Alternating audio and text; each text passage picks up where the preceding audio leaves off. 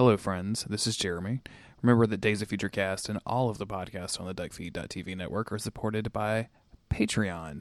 That's patreon.com/duckfeedtv. Go check it out and donate a couple of dollars for access to cool, excellent things like early episodes, exclusive episodes, cool discounts, and just like a whole lot more stuff that I haven't even looked at recently, so I'm having trouble remembering. That's patreon.com/duckfeedtv.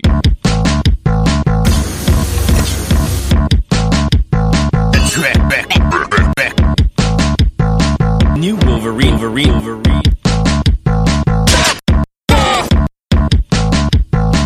How intolerant I can be. Not a good idea! How intolerant Not a good idea! I can be. Not a good idea! How intolerant Not a good idea! I can be. Not a good idea! I'm Jeremy Greer, And I'm Gary Butterfield. and this is Days of Future Cast, the podcast where me and Gary confess our crush on bearded Magneto while watching the X-Men animated series. How are you today, Gary?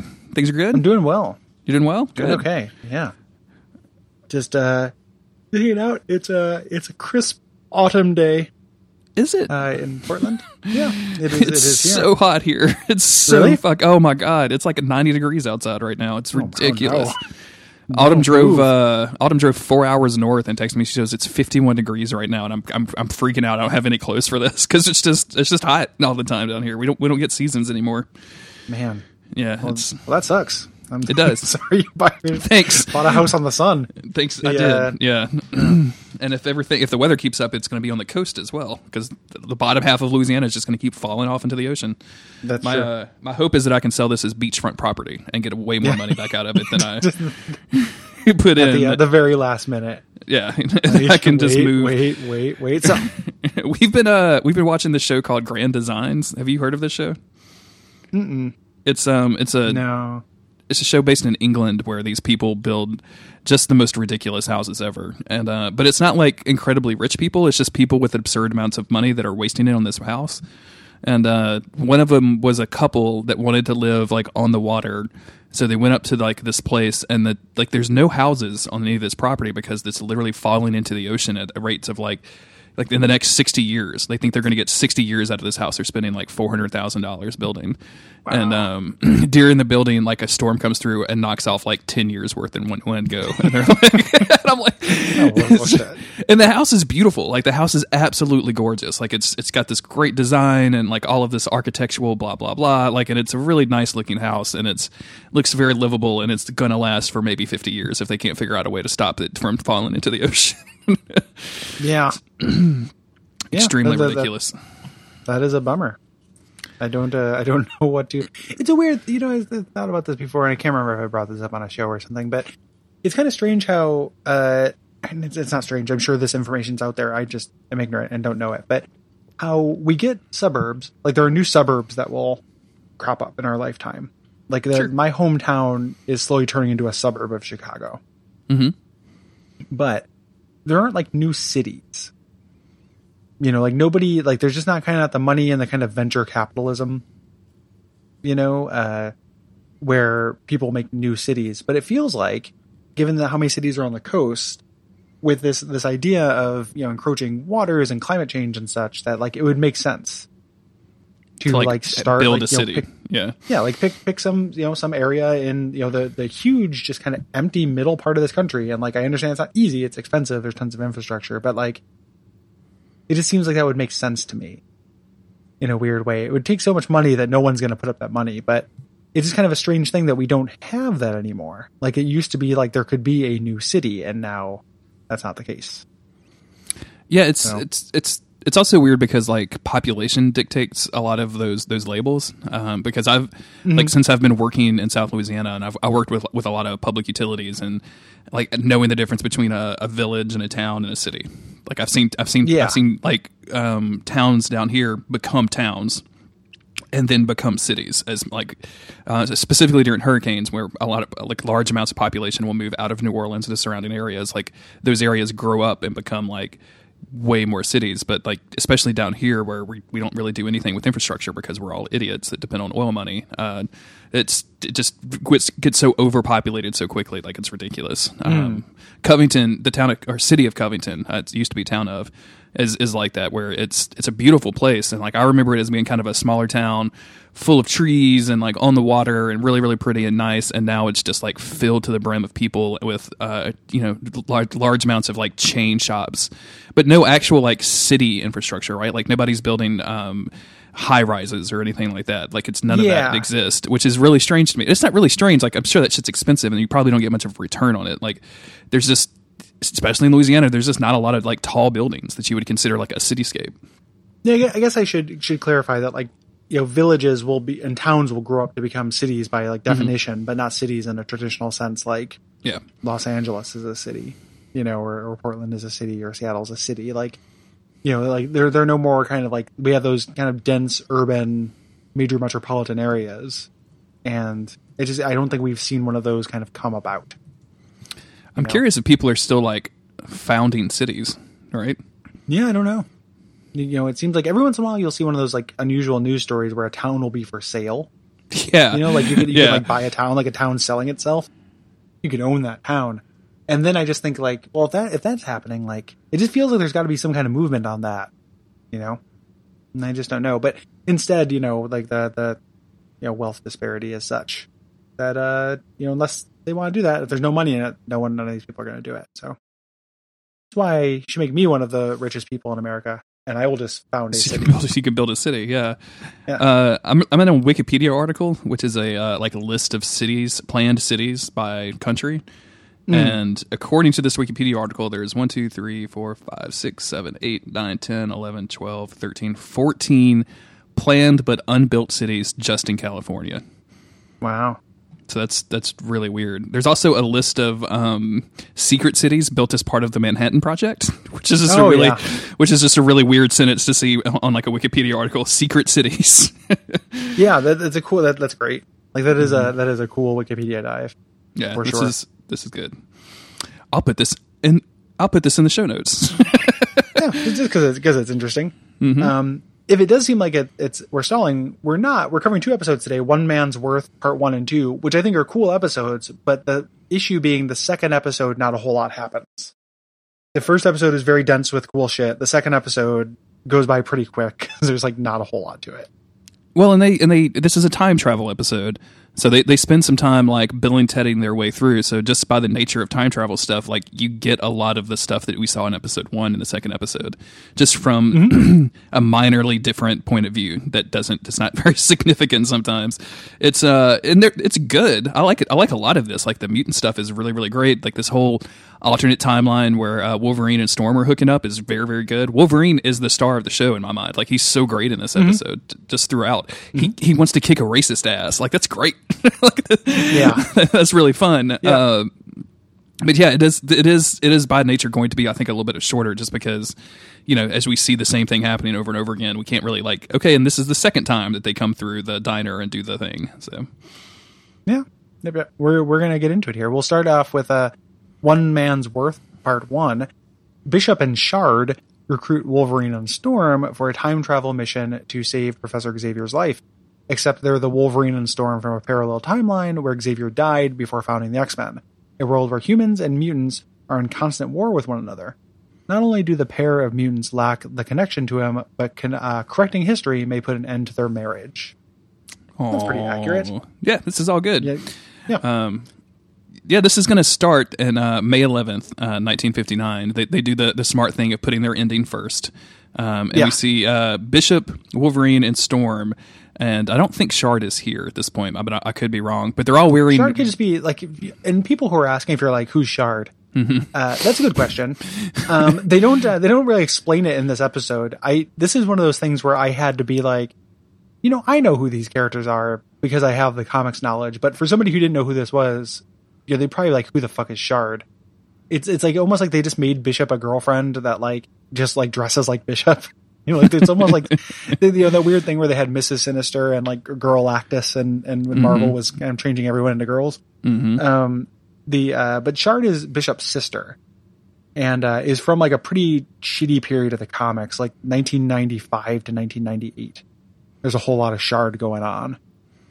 She is not particularly good.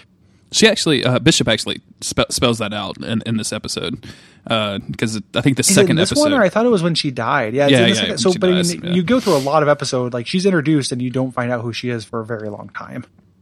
Yeah, I just Which is assumed. I guess the weird part. Almost every time we've seen Bishop, we've seen like someone running around with Bishop that it is not explained at all, but it's just like future mutant that is into Bishop stuff. Like that's pretty much what she is. So yeah, they're fighting Nimrod. Nimrod is the robot sentinel from the future that can kill everything and come back to life and all that other stuff. When a Professor Xavier, and this is dated very specifically for some reason, May 11th, 1959. Yep. But Xavier is walking through a door and he sets off a bomb and dies. And then we go all the way to the future in 2055 with Forge detecting like some sort of time manipulation. So he sends Bishop and Shard back to the present day to fix this, essentially. Except by the time that Bishop and Shard get to the present day, the change in the past, Xavier dying, has caught up with the present day and changed it dramatically. And this is kind of a cool scene where, for whatever reason, Xavier, Wolverine, and Storm are all going on a picnic at the mansion, and there's this weird flirtation thing and like for some reason an incredibly hairy Wolverine is hanging out in a tree, and Storm is making weird comments about like the Garden of Eden and like the apple of the evil apple or whatever. When like there's this huge disturbance. Professor Xavier's wheelchair, by the way, like helpfully says temporal disturbance. Like, thank you, wheelchair. Really appreciate that. The sky is pink. The sky is pink and flashing. This is I know it's a goddamn disturbance. Chairbot. Yep. Chairbot is MVP of this episode. The Wolverine gets to make this joke, and I think he makes it twice. Because again, everything happens twice in this episode where he's like, "Why can't we just deal with ants? Like a normal picnic." Yeah. But then we pop again, because this temporal disturbance changes things, and we're essentially in the Age of Apocalypse. Mm-hmm. So it doesn't say that Apocalypse is not part of it, but the premise of Age of Apocalypse, for people who have not don't know that comic, is that Xavier dies. Essentially, like a world without Xavier is this. We have tons of totalitarian horror shows in the future of the X-Men. This is one of them. Here it's just portrayed as humans versus mutants instead of like Apocalypse's weird survival of the fittest. But we have a lot of things that are kind of part and parcel of Age of Apocalypse. Most notably that Magneto is leading the X-Men. And this is a very long, extremely cool fight scene with a lot of cameos, which is, people who listen to the show know that we are here for. Yes, 100%.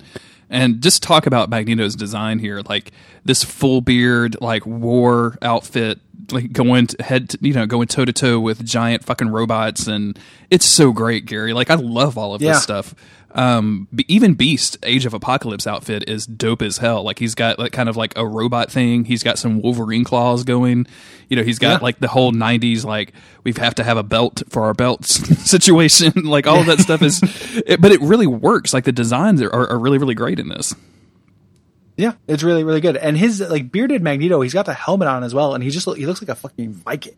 Yeah, it's great. He looks super tough. There's tons of weird, characters here. So we end up with Mimic is running around, who was like one of the early X-Men from the 60s, like in his old outfit. We have Age of Apocalypse Nightcrawler going through and doing things. Like it's just like tons of, again, call me simple for enjoying these cameos and stuff, but tons of them. All these Age of Apocalypse versions. It's not Age of Apocalypse Wolverine, which very specifically is missing a hand, but it is.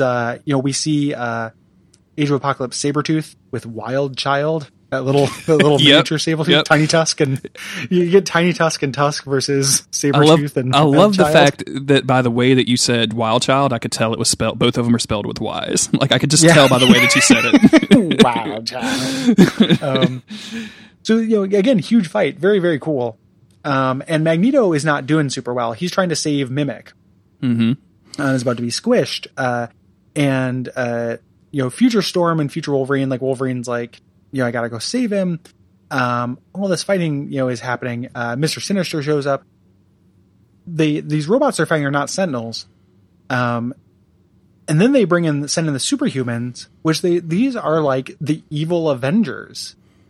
Like these are all Avengers power guys. There's like an evil Captain America. It's like the humans took the DNA of the Avengers and put them into regular super soldiers. Mm-hmm. So we get like a Captain America, a Goliath, a Thor, and one other one I can't remember. But like, there's already an Iron Man. We've already seen like flying around. Oh yeah, yeah, Wasp, and we've already seen like evil Iron Man flying around. Like, fucking A, what's going on? Yeah, this is all great. I love that this just throws you into the deep end. It's just like, whoa, the government has created a bunch of Captain Americas for us to fight. Like, for the X-Men to fight. Like, this is great. This is the race war that the X-Men has always threatened. This is the humans versus mutants, thing. But the humans are not just Sentinels and like army men. It's like, oh, the superhumans are at it too. Yeah. It's this is neat. so fun. Yeah, this is so good. And because it's everybody using their powers too. Like it's just all, and it's all bonkers. Like all of the human and robot stuff is just so weird and out there and outlandish. And it's like all of it really works for me. Whereas stuff like the, anything in space, like the weird designs they do there doesn't really work for me at all. But like, for some reason, these big clunky, almost humanoid robots just really, really like they, especially when they start getting tore up by mutants. Like I'm into it. You got me hooked from the beginning. Yeah, I like time travel stuff. One thing I was thinking about when we did the last episode, and the last episode was long enough, so I didn't bring it out. But the X-Men are really weirdly, at least in cartoon and adaptation form, really kind of dependent on what their antagonist is, right? Like the X-Men, if they have room to grow, if it's about like human, mutant right issues, things like that, time travel, I think works really well for them. Apocalypse really works pretty well as an X-Men villain because of his kind of theming, and that makes the X-Men shine. And then like space and Savage Land and Psychic Plane, like just work less, so they're very defined by what they're set up against. It feels like. Sure. And this feels like a really good, even though this isn't, I mean, it's an X-Man story, but it's much more about Xavier than it is anything else. And it's all about the absence of the X-Men because without that presence, like obviously that's what causes this war. But it's much more focused on just Wolverine and Storm, and I think like kind of scaling it down to just those two primary characters and what they care about, works for this episode a lot because there's just so much crazy shit happening. Not to say that we still get some stuff with Bishop and with like all of these other side characters we're about to be introduced to, but it really seems focused on Storm and Wolverine in a way that they don't often do with the X-Men, and it's just. Like especially in a all hands on deck, like we have to go we have to go fix the timeline kind of stuff. Like normally you don't get these moments for character development, and there's some really good stuff in here with Wolverine, and I like it a lot. Yeah, I like it a lot too. And we're gonna get that intersection, with the X-Men as a metaphor for civil rights stuff. It kind of exists instead of, right? So like. You have bigger fish to fry. There are mutants, so the things with like kind of like racial or sexual orientation stuff just kind of acts like it doesn't exist.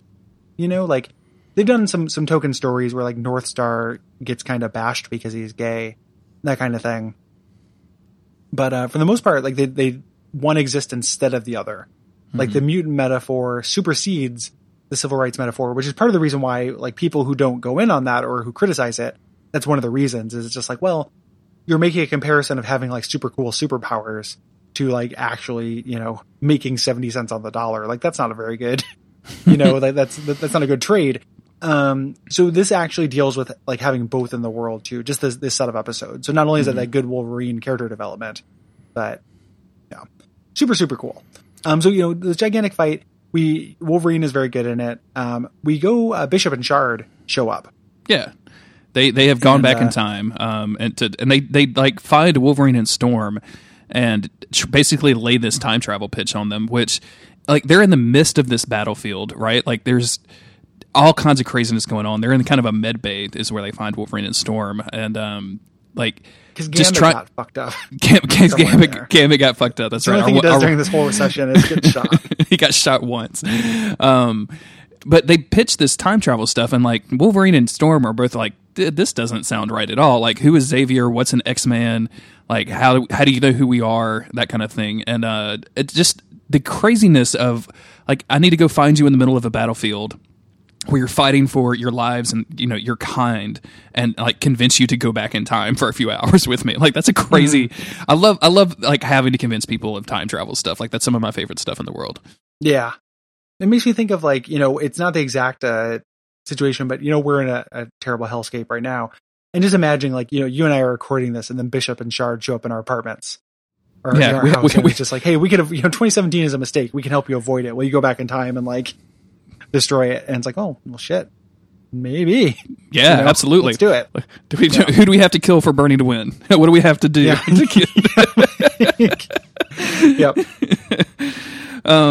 So yeah, they eventually do convince Wolverine and Storm of what's going on, but it takes some time, and like they have to like fight their way through some of this. At one point, they just like kind of run as a giant robot is coming by, and there's this weird shot where, as they're running under this giant robot, it shows it from like the middle of the robot's chest down, where there's like a gangway, and there's another tinier robot that like looks down and notices them. Yeah, it's Tiny Tusk all over again. But this tiny robot looks down and like it's like, oh, there's some X-Men down there. I'm gonna shoot them. I just like the fact that there's robots inside of other robots. It's extremely good. But they finally like go like hide out in this building so that they can finally convince Wolverine and Storm to do this, and Wolverine immediately catches on to the fact of like, hey, if this happens, like we probably won't be married. And Storm says something like, "Are you willing to lose a whole world of people just to keep me?" And he's like, "Yeah, absolutely, I'm ready. Let's do it." Yeah. Which, of course I am. Like she has to convince him every step of the way, because it makes like the kind of thematic strength here is like the world is super super terrible, and this is like the one good thing he has in his life, and he's holding on to it much harder than you would hold on, if things were better, right? Like that's what they're trying to get at, is that like he's holding on to this one thing, this marriage, this love, because the world is so shitty. It's like he doesn't want to give it up, but he has to be like kind of dragged along. Mm-hmm. And I like this because the only like romantic stuff we've seen with Wolverine is mostly with Jean, which is especially in the movies comes off as completely inappropriate, but in the comic books in the cartoon comes off a little bit better, but still not great.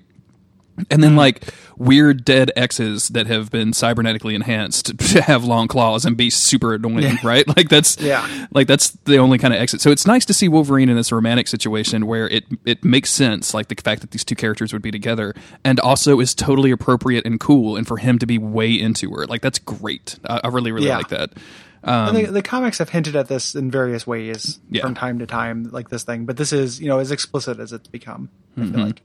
So they go. There's a moment here where I think Bishop refers to Wolverine as like the new Wolverine is as dense as the old one. I like the fact that no matter what timeline, Wolverine just kind of hates Bishop on sight. Like no matter what world we live in, he's just like, fuck this guy. The downside is I think they changed Bishop's voice actor. It definitely sounds that way. And that bums me out. He's not quite as like bombastic, and like his accent is really. They also have. They've also stopped putting the harmonica noise in every time that he talks, which is he no longer has his musical cues. Yeah. So we kind of find out what actually happened here. We get this little scene with the Sentinel, and we find out the Sentinel sent back a character named Trevor Fitzroy to go kill Nimrod. Fitzroy was a big deal in the comics again. He's one of the Upstarts, which is a series of characters that worked with the Game Master. There's a whole thing in the mid-90s, but essentially he is a time traveler, and the way that his mutant power works in the cartoon, they kind of defang it a little bit, because he just knocks somebody out. He like drains some of their life force to travel through time. In the comics, I'm pretty sure people die. I think he has to kill somebody to jump through time.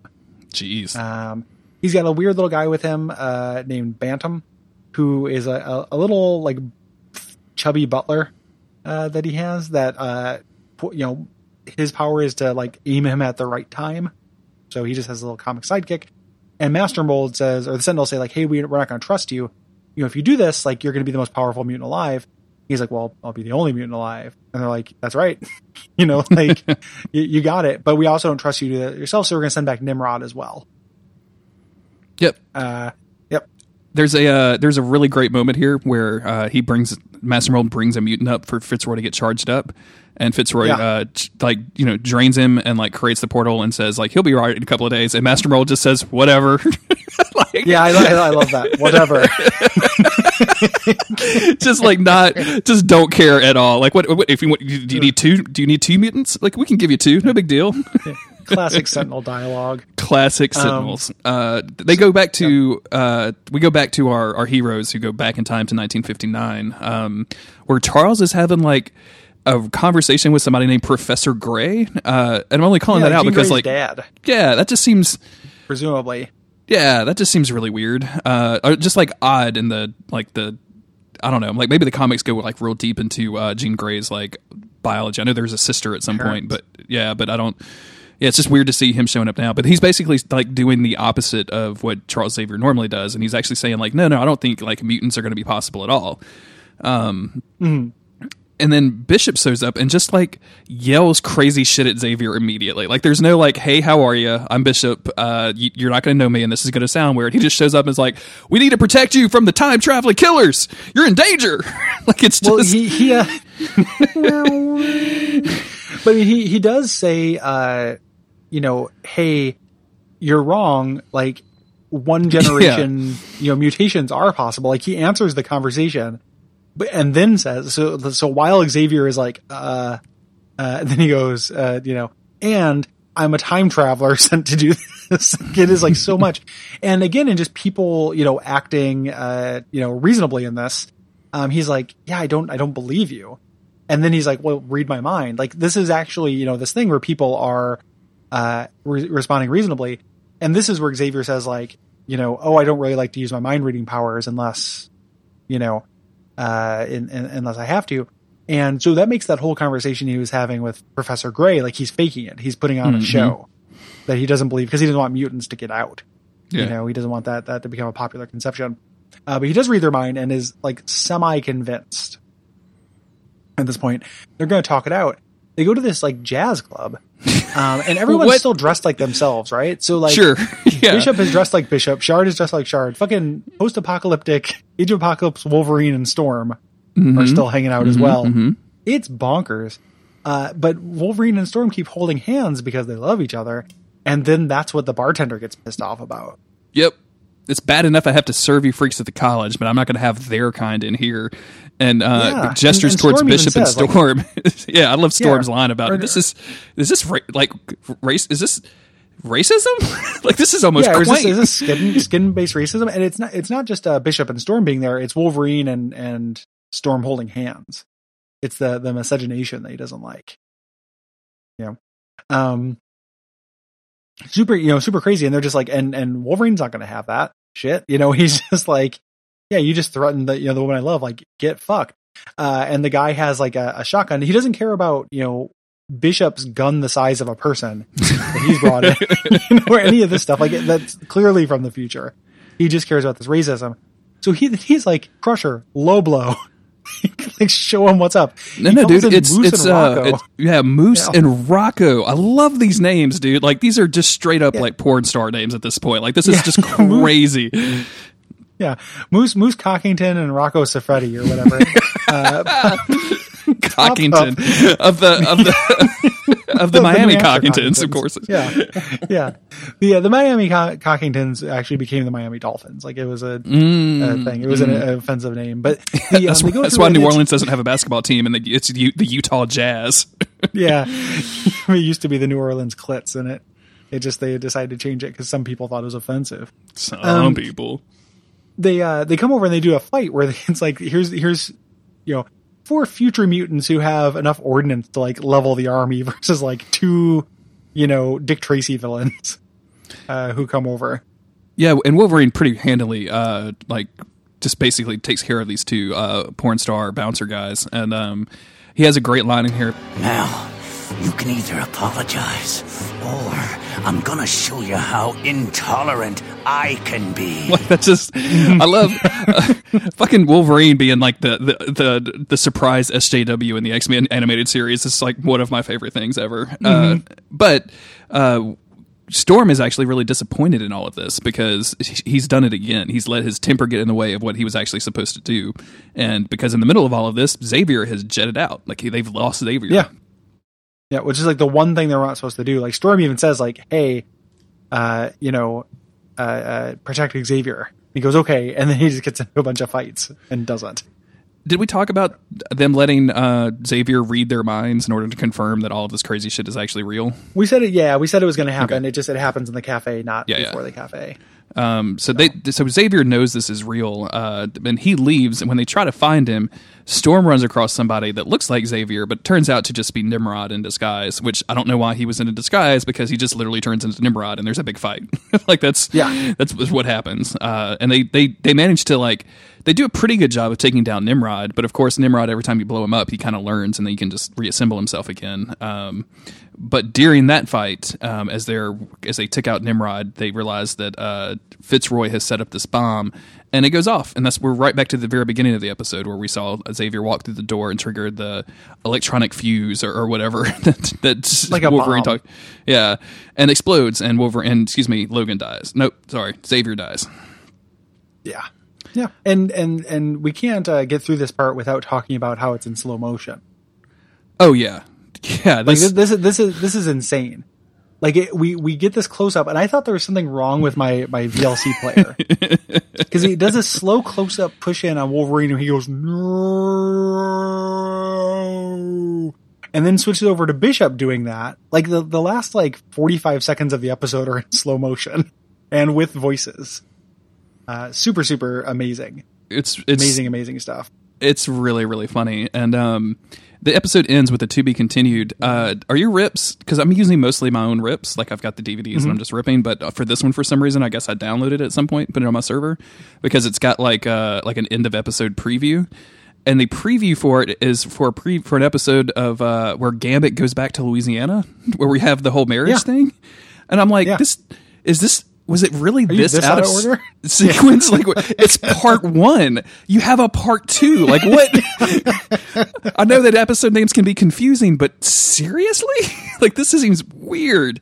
Not to harp too much on the slow-mo thing, but I went to verify. So I found like a YouTube shitty rip where it's all pitch shifted and in a tiny window just to make sure that does the slowdown. And it is for it's a 22-minute cartoon that includes opening credits and end credits. So it's probably about 20 minutes, fully 45 seconds. So 5% of this cartoon is in this slow motion.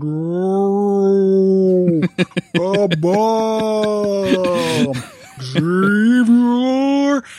It is very, very special.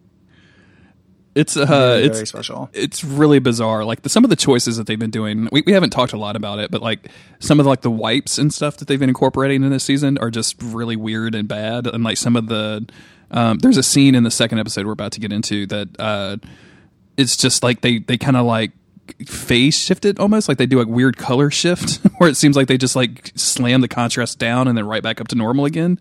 And I just some of the stuff that they're doing to, I guess, probably take care of these animation problems that they're having is just, some of it looks really bad. Yeah. So this immediately goes into part 2, which there's much less to talk about.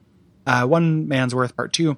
Bishop Shard and the alternate present versions of Wolverine and Storm will have one more chance to save Xavier from being killed before he founded the X-Men, if they can survive the alternate future ruled entirely unopposed by Mastermind. And that's kind of the problem, is there's so little of that second bit. Yep. If they had to actually do more adventure in the future, I'm cool with that, but that doesn't really happen. So we pick up, on Xavier getting blown up. Mm-hmm. And team rushes over, and it's too late. And Bishop's like, "Listen, Wolverine, you fucked up. This was all your fault. If you had just not fought the racist in 1959, it's 1959, dog. I wasn't fighting the racists. Come on." Yeah, and I am black. And Wolverine doesn't apologize for shit. Of course. So he, the cafe owner at this point pops up, while they're kind of Bishop and Wolverine are saber rattling, and says "Hey, yeah, those are the guys who fucked up my my bar, and also some of them are black. Go get them." And the cops go to do it, and then we switch back to an alternative future where the gang has gone back to try one more time. I do one more little thing.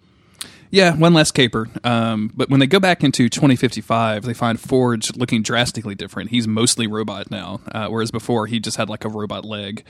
Now he is 90% robot, and I can't even describe how he looks now. It's Like- really bizarre. It's like- really weird. It's not just robot. He's like weird biobot. He looks like one of those fucking Warframes, man. Like it is all like really, really contoured. Like, what if you took a robot and the metal panels were the shape of muscles instead of, Yeah. you know, yeah. that's what those Warframe things look like to me, and it's why that is so ugly to me. They look like Forge in the future in this thing. I could see a Forge frame. Like, I could be into a Forge Warframe. I'm into that. Uh-huh. I don't think I could be into Forge frame. It seems like one thing I like that would then get connected to something I think, like, I don't think this is a good look for Forge. I think it looks bad. I think you were right to be turned off by that game. Like, I know your taste a little bit from listening to podcasts and talking with you, and like that's not a game like that I think you would really be into at all. So No, I'm very surprised by how many of my friends are getting into it. Like, just this free to play game from 4 years ago, like that Yeah. a bunch of people are diving into. I think it was just like there was a lot of build up for Destiny 2 that a lot of people were kind of turned off by. So they're looking for a drop in and out multiplayer game that you can go around and shoot some dudes and talk to your friends with and have a good time. And like it's scratching that urge more than Destiny 2, because like Destiny 2 was the hangout game for, or Destiny 1 was like the hangout game for a lot of people. And you know, Destiny 2 looks almost exactly like Destiny 1. So this is something new that you could have a hangout game with. So although what the fuck do I know? I'm playing Dragon's Dogma. So like I don't know anything about video games anymore. Which also everyone has gotten like into in a weird sudden way, like in this weird, like everyone's kind of switch over. And I have nothing against Dragon's Dogma. Like that's been on my 2 playlists for a long time. Mm-hmm. You know, but it is a weird thing where like all of a sudden, like I know a bunch of people playing through Dragon's Dogma.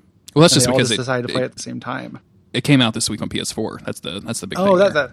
yeah, that's what it is. Shit. Yeah. So. But with the Destiny, was it not like is Destiny 2? I haven't really been following it. Mm-hmm. Do people not like Destiny 2? Is it not?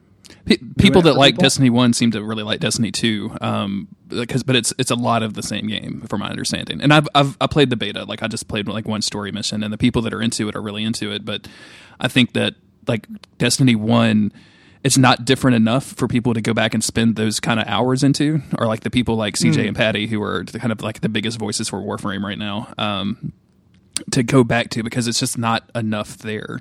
So, and this is free and it's fun and it's, you know, weird and quirky and different and kind of janky in a good way. And like, I think next week they're rolling out a, like an open world component. So it's not even going to be level based anymore, which sounds completely bizarre. So I think it's just it's just kind of the game finally like kind of came into its own for the last 3 or 4 years. And yeah, but man, like if I didn't have like a couple of dudes from the Duckfeed Network like hanging out, not from the network, from the Duckfeed Slack, like hanging out with me and like walking me through the beginning part of that game, it's just so fucking overwhelming. Like you pick up. Yeah, I've heard the tutorializing is it's real really bad. Yeah, like, and you go in and like you have access to tons of like consumables and like upgrade materials, and all of them have like weird garbage names that don't mean anything. And you know, like you're collecting like 8 different currencies, and like it's all over the place with that stuff. And it's once you get into it, it's fun. Like the default mags the default frames that they give you aren't very fun, but like I got an ice one, and the ice one's pretty dope. Like I can shoot an ice beam at people and they freeze, and I can shoot their head and they explode, and that's really satisfying. But like it's just one of those games where it's just there's a lot in it, and you can just keep playing it. So yeah, Dragon's Dogma is fun too. Yeah, I really want to play Dragon's Dogma. That's actually like on my list. You know, that's a list of things I haven't played that I think I would like. You know, and it's not like I think you know, Destiny 2 looks amazing and Warframe looks bad. Like, you know, neither of those designs do a whole lot for me. I just think Warframe looks like weird and not good as far as like the robot designs. Yeah. I saw you and Yeah, Allison talking about that on Twitter. Like the aesthetic just doesn't appeal to you, and I can see that. Like aesthetic's real rough. What I need to do is just mute it. Like I just need to get into my mute filters so I don't have to stop hearing about it, because it's one of those things where it's just like every once in a while I get something. You know, like it doesn't actually bother me that like people like the design of those robots. It's just like the way that when you have people who are your friends constantly saying something, you know, like there's a conversation going on and it's like it's not. The phrasing I'm looking for is rubbed in my face, but it's not really being rubbed in my face. It's just something I have to see every day. Is someone being like, look how beautiful this is. And it's just a big metal muscles, it's just muscle structure of a human, like a skinless human with metal instead of muscles. I'm like, man, that does not look good. Like I just don't see it. And it's confronting me with it, multiple times a day, every day, so I just need to mute all Warframe talk. So that's the lesson from this episode.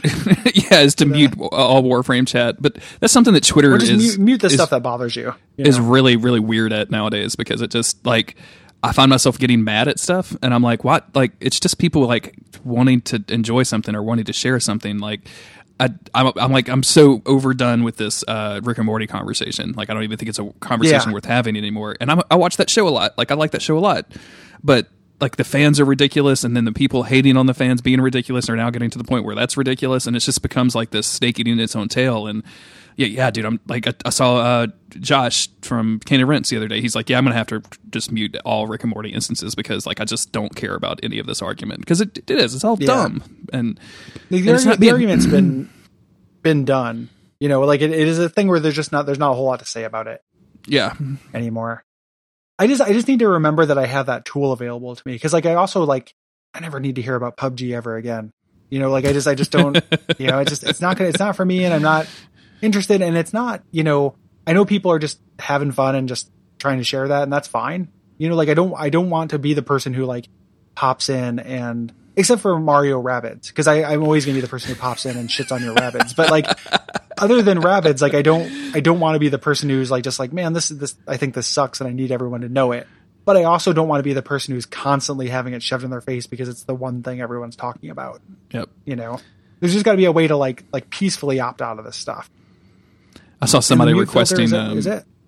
I saw somebody requesting the ability to mute stuff to mute phrases that appear in like screenshots taken, so like you don't have to see like screeds of stuff. Like I really wish that was a feature. I was just texting about that. I just tweeted about that today because I keep seeing memes about the Star Wars trailer, and I didn't know there was a Star Wars trailer, and I was like, how miraculous is that? Like, mutes are amazing, you know. It's just, like, I didn't even have to hear about like, but people keep like throwing around this like screenshot of like, oh, I hope they don't kill Luke.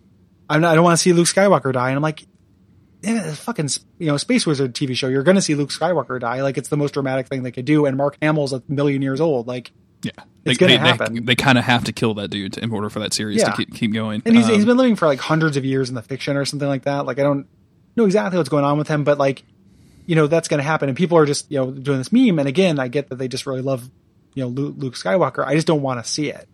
So if I had that image mute, you know, if I had smart enough like TinEye technology to look at things and just like, I don't want to see the font, I don't want to see the name Luke, anything, an image or anything, just erase it from my reality. Yeah, I don't ever want to see anything Star Wars ever again. Yeah. Oh my God. That's the compromise. I'm not going to get on your shit. Get rid of all of it.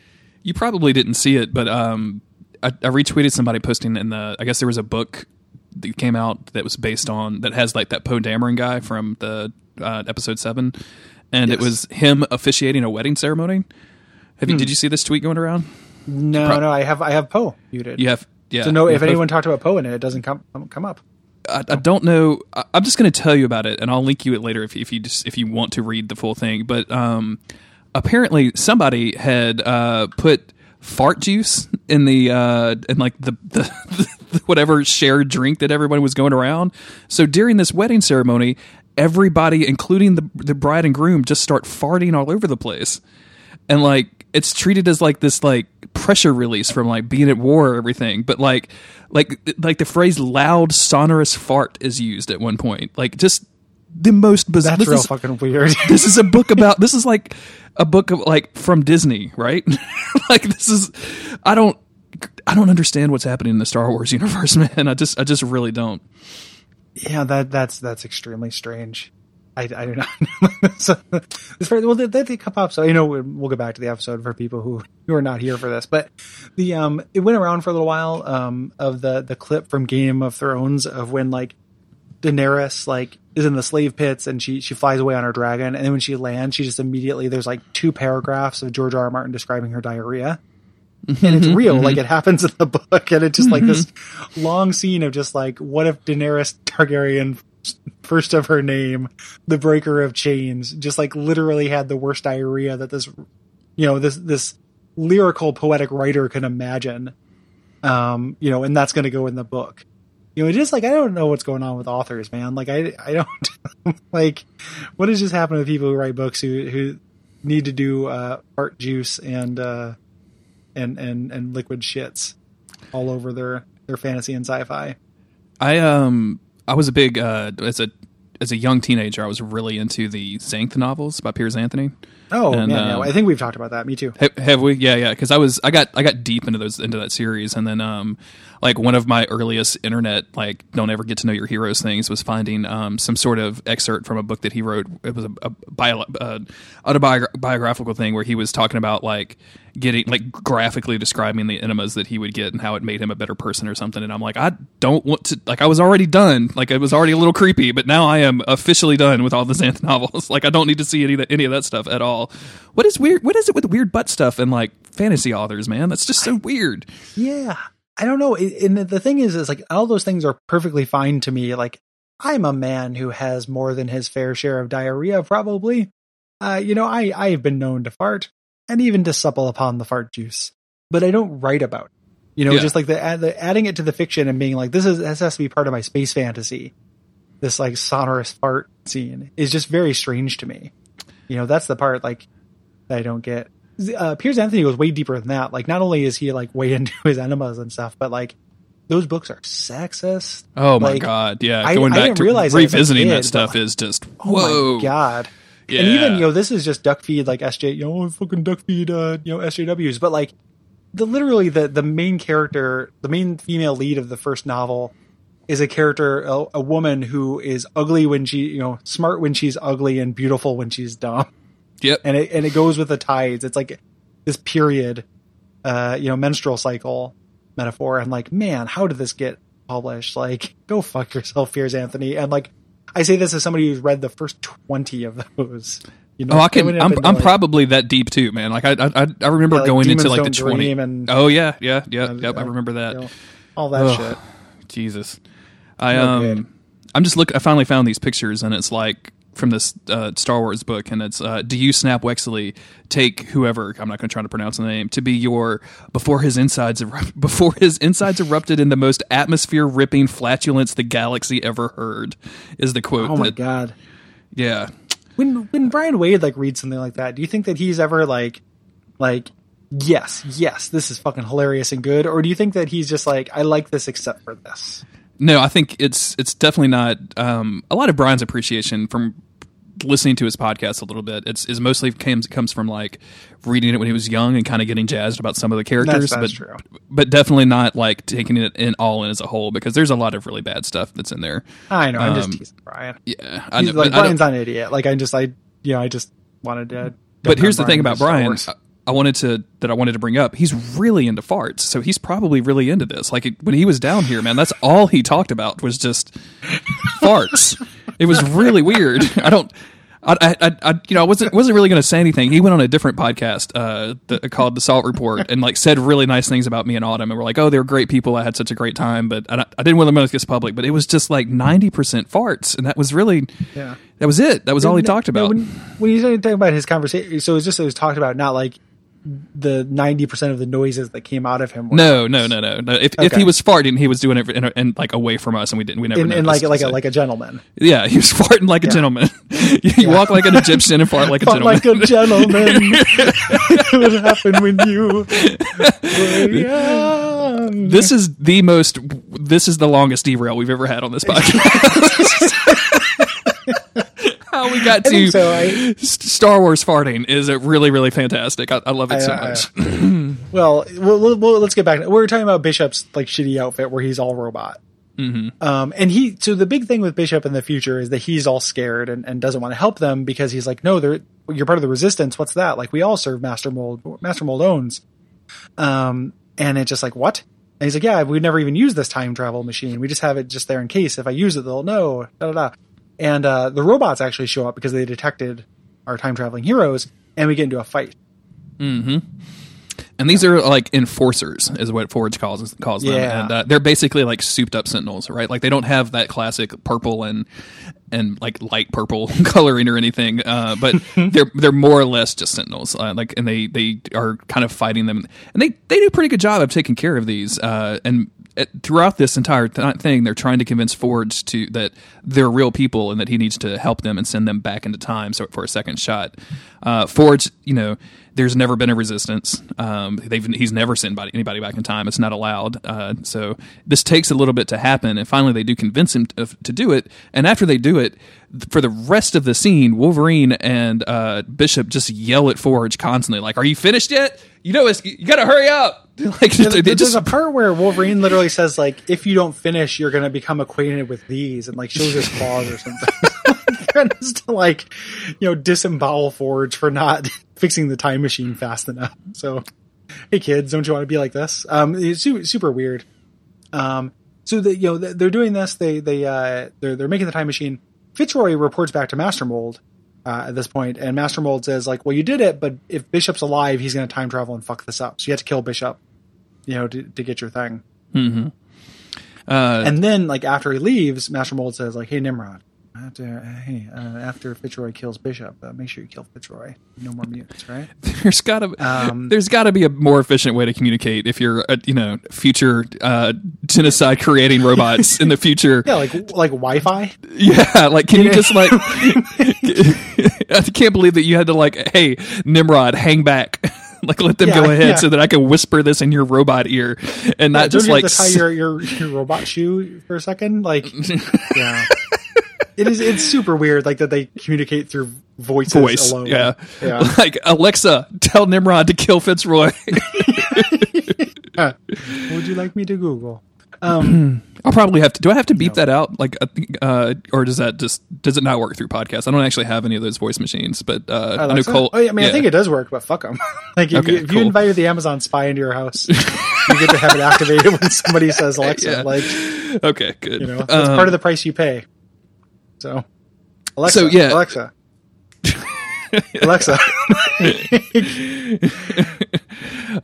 buy all of the X-Men trades. So Fitzroy, hearing this, goes back to Bishop and, like, gives Bishop, like, a data log. It's like, "This is going to explain everything. You guys get out of here." And in this ensuing fight, because Enforcers has come back, Forge has managed to get the time travel device working. Storm goes through immediately, but as they're trying to get through, Shard takes a hit, and this is where Bishop explains who Shard is. Yeah, well, it's right after this because she has to stay behind, and so him and Wolverine managed to get through, but Shard has to stay behind, and it's pretty heavily implied that Nimrod kills her and Forge, like, at the end. Like, they don't show it, but, like, they showed Nimrod going right up to him, and then, like, the camera smashes back down to Bishop and Wolverine. So yeah, and Bishop explains who it is, and it's just like, "I wouldn't count the old girl out yet." It's like, well, I don't know. It seems naive. Well, even she says, like, "If you succeed, then I'm going to be fine. Like, we're just going to be like, everything's going to be cool. You're going to wipe this timeline out. Who cares if I die?" If not, I'm definitely going to be dead. So no pressure. Yeah, and then we get to, like, watch this whole cafe altercation again, right? Like, this time that where the racist cafe owner comes over and, like, starts some shit with the most badass looking dudes in the place. But as all of that's going on, like, we see Xavier leave, and Xavier actually walks out and runs right into future Bishop, not the Bishop that's back in the cafe, but actually the current Bishop that just went back in time. And Gary, I like these episodes a lot, and I feel, for the most part, especially for a time travel episode, like, most of the stuff works. But Xavier just kind of pretends like he doesn't know any of this, and I'm like, you literally just read all of these people's minds. Like, the question to ask is not where are you from? It's where's Shard? That's the question you should be asking right now. Yeah, Xavier is not the best in this. No. He's could go along with this, and can also, like, he's got powers and stuff. There's no reason why he can't, like, detect that Fitzroy is there. Like, he could be a player in this, but he doesn't. No, it's just weird that they have to convince him again, and they even go through, like, they take him back to the place where Fitzroy bombed for some reason, and then, like, make him read their minds again for him to confirm that it's true. And that's, I'm like, did you guys just do this? But it's a minor complaint in a weird time travel episode, so I'll let it go. When he does read everybody's minds, he says that one of them, one of the three, Bishop, Wolverine, or Storm, doesn't want the mission to succeed. And Bishop immediately turns to Wolverine and says, like, you traitor. And I like this because Wolverine's like, just because I have my own personal beliefs doesn't mean I'm going to let him get in the way of the mission. And because he knows if he succeeds, it's going to wipe out this timeline with him and Storm. And right now, Storm is the love of his life. So yeah, he kind of is hoping that it doesn't work out, which is a neat moment. But also not letting that get in the way of like saving the world, which is the thing that Wolverine wants to do, and that's really cool. Yeah, he's conflicted, in a way that I appreciate quite a bit. And then Nimrod. Cindy shows up. Well, Yeah. Cindy shows up as Nimrod. Cindy was the other lady that was hanging out with Xavier and talking about evolution. And it's like, Wolverine sniffs him or somebody psychically detects him or something. It turns out it's Nimrod. They fight Nimrod. Again, that's a losing game. Nimrod always reforms. Bishop actually blows him up, but Fitzroy gets the drop on him and traps them in like a force field. Mm-hmm. And it's like, you're in a bomb in this force field with a bomb inside. You're going to get fucked over.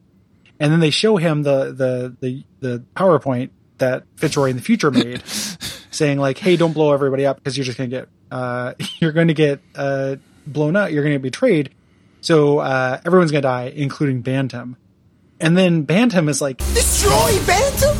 Not a good idea! and I know who Bantam is and why he's there. Because of I the don't. comics and stuff. I have no idea. But just imagining like you or any kid watching this and just being like, what the fuck is up with this chubby little butler that this just guy? comes out and doesn't do anything? Somebody, Who is this Progeria baby? That, somebody on like, Twitter said it was like a Fantastic Four villain or something, or like a character from the Fantastic Four universe. But I don't know this guy at all. Yeah, he definitely hung out with Fitzroy. He might have originally showed up as a Fantastic Four character, but like Bantam was definitely a Fitzroy guy because he always had this weird little goblin with him. And these are the two episodes you watched, I think, when I said like, when you thought these were the beginning of the episode. Bishop ends up in the time stream with a much more like an interdimensional imp. Like not Bantam. Bishop has another weird little goblin that shows up later. So we're not done. It's not Bantam. There's another weird little goblin that is the most annoying character in this cartoon. So we got that to look forward to. Oh, good. I'm so glad. So Fitzroy helps him. And Fitzroy, for some reason, decides to knock out Xavier to get his time travel juice. I love this. Like He's just like, sorry, bro. I was here to kill you. I'm not going to do that, but I'm still going to knock you out for a couple of days. It's really good. And then in a really good scene, Wolverine and Storm from the future, where they're married, say like, hey, that erased the timeline. How long do we have? Why haven't we disappeared? Bishop says, hey, as long as you have those, temporal transducers or whatever on your wrist, like you'll be okay. And how long do they last? Like a couple days, like they got a little juice in them, like you guys will survive, but then you'll disappear. And instead of just waiting for themselves to slowly fade out, they embrace and kiss and then turn off each other's armbands, and kind of commit this like dual suicide, making sure that they, no longer exist, like, which is a very like romantic and sweet kind of moment. It is. In the middle it's of really this episode, nice. Mm-hmm. Yeah. This I'm hardcore shipping Wolverine and Storm right now from this timeline. Yeah. Like I'm into it. Like I want to see these two. I mean, they don't like as soon as they take off this thing, they go back to the picnic where Wolverine cracks his joke about the ants again, and like they kind of have like some casual flirtation. Where a very creepy Xavier watches from afar and is like, "We'll never know." Yeah. and like I guess Xavier remembers all of this stuff. Like Xavier remembers. Like that's the idea, is that he's seen them as like the couple and stuff, but has just kind of left it. Which is just more evidence that Xavier is definitely just like a working, like people can be working alcoholics, like functional alcoholics. He's a functioning insane person. Like if he knows the next 100 years of future and then he goes to form the X-Men, like that is just crazy. Like there's no way that he can handle that kind of stress. Yeah. Yep. So very nice ending. There's way too much. We had that entire racist bar fight again. Mm-hmm. We have a lot, and for like this is some pretty complicated time travel shit. I think we deal with, if you include the implied time that Bishop and Shard come from at all, like we're dealing with like 4 or 5 different timelines in this one. Like I think it manages it pretty well. I think that the real like coolness in these 2 episodes is the weird alternate future where everything has gone to shit, like a new take on a dystopia.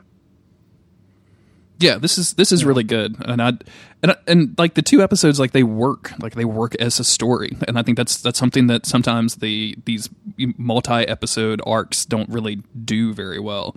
But these 2 are really, really great, and what the show does extremely well, Ed, is getting across the designs from the comic books, and I can't get enough of it. Like anytime we see, like I talked about it with Beast, like having his cool Age of Apocalypse outfit, like that looked dope as hell. I like how Mr. Sinister, his outfit did not change at all because he's just a sinister asshole, right? Like he's already like kind of a badass.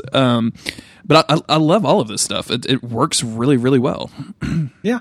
So pretty good set of episodes. I dig them. And dealing with just, it's inconsequential in the way that time travel stories like always end up being kind of undone. But they will end up, like, the fact that Bishop has spent all his time traveling through time is, I think, what puts him into the weird time warp for later. I could be wrong about that, but I think that. So there will still be kind of repercussions coming from this. Cool. Thanks, everybody, for listening to this. We will be back in 2 weeks. We are cruising through season 4. So if you have prompts, questions, things like that, hit us up at duckfeed.tv/contact and share those with us, and we will save them for a thing. We haven't talked about which movie we're going to do at the end of this one. We got several options, so we'll figure it out. Yeah. If you're trying to keep up with the show because the schedule's all crazy, go to daysoffuturecast.com/schedule. I've got the episodes that we're going to cover on each podcast all outlined for you. So next week it's going to be in 2 weeks it's going to be Proteus Part 1 and Proteus Part 2, which I'm only reading like the first 10 words of each description and they look ridiculous. So that should be really fun. And I'm really excited to cover those. And then it sounded like you said instead of Proteus, it sounded like you said Parodius, which is like that series of shooting games where you play a little guy that it's like so we're not going to be covering those games. I don't think. Sorry, those are not those are not continuity by a stretch. And I do want to call out that our first episode in December is going to include "Have Yourself a More Like Little Christmas" or "Little Xmas." The timing is so good. I know, man. That could not have worked out better. So, I mean, we have episodes coming out closer to Christmas, but like just our first December episode is going to be a solid hit, I think. daysoffuturecast.com/schedule for all of that, and then ratings, reviews on iTunes, patreon.com/ducktv if you want to support the show directly. And thank you everybody for listening. That's the most important part. We appreciate it. Absolutely. Yeah. Thanks everybody, and we'll see you guys in about 2 weeks.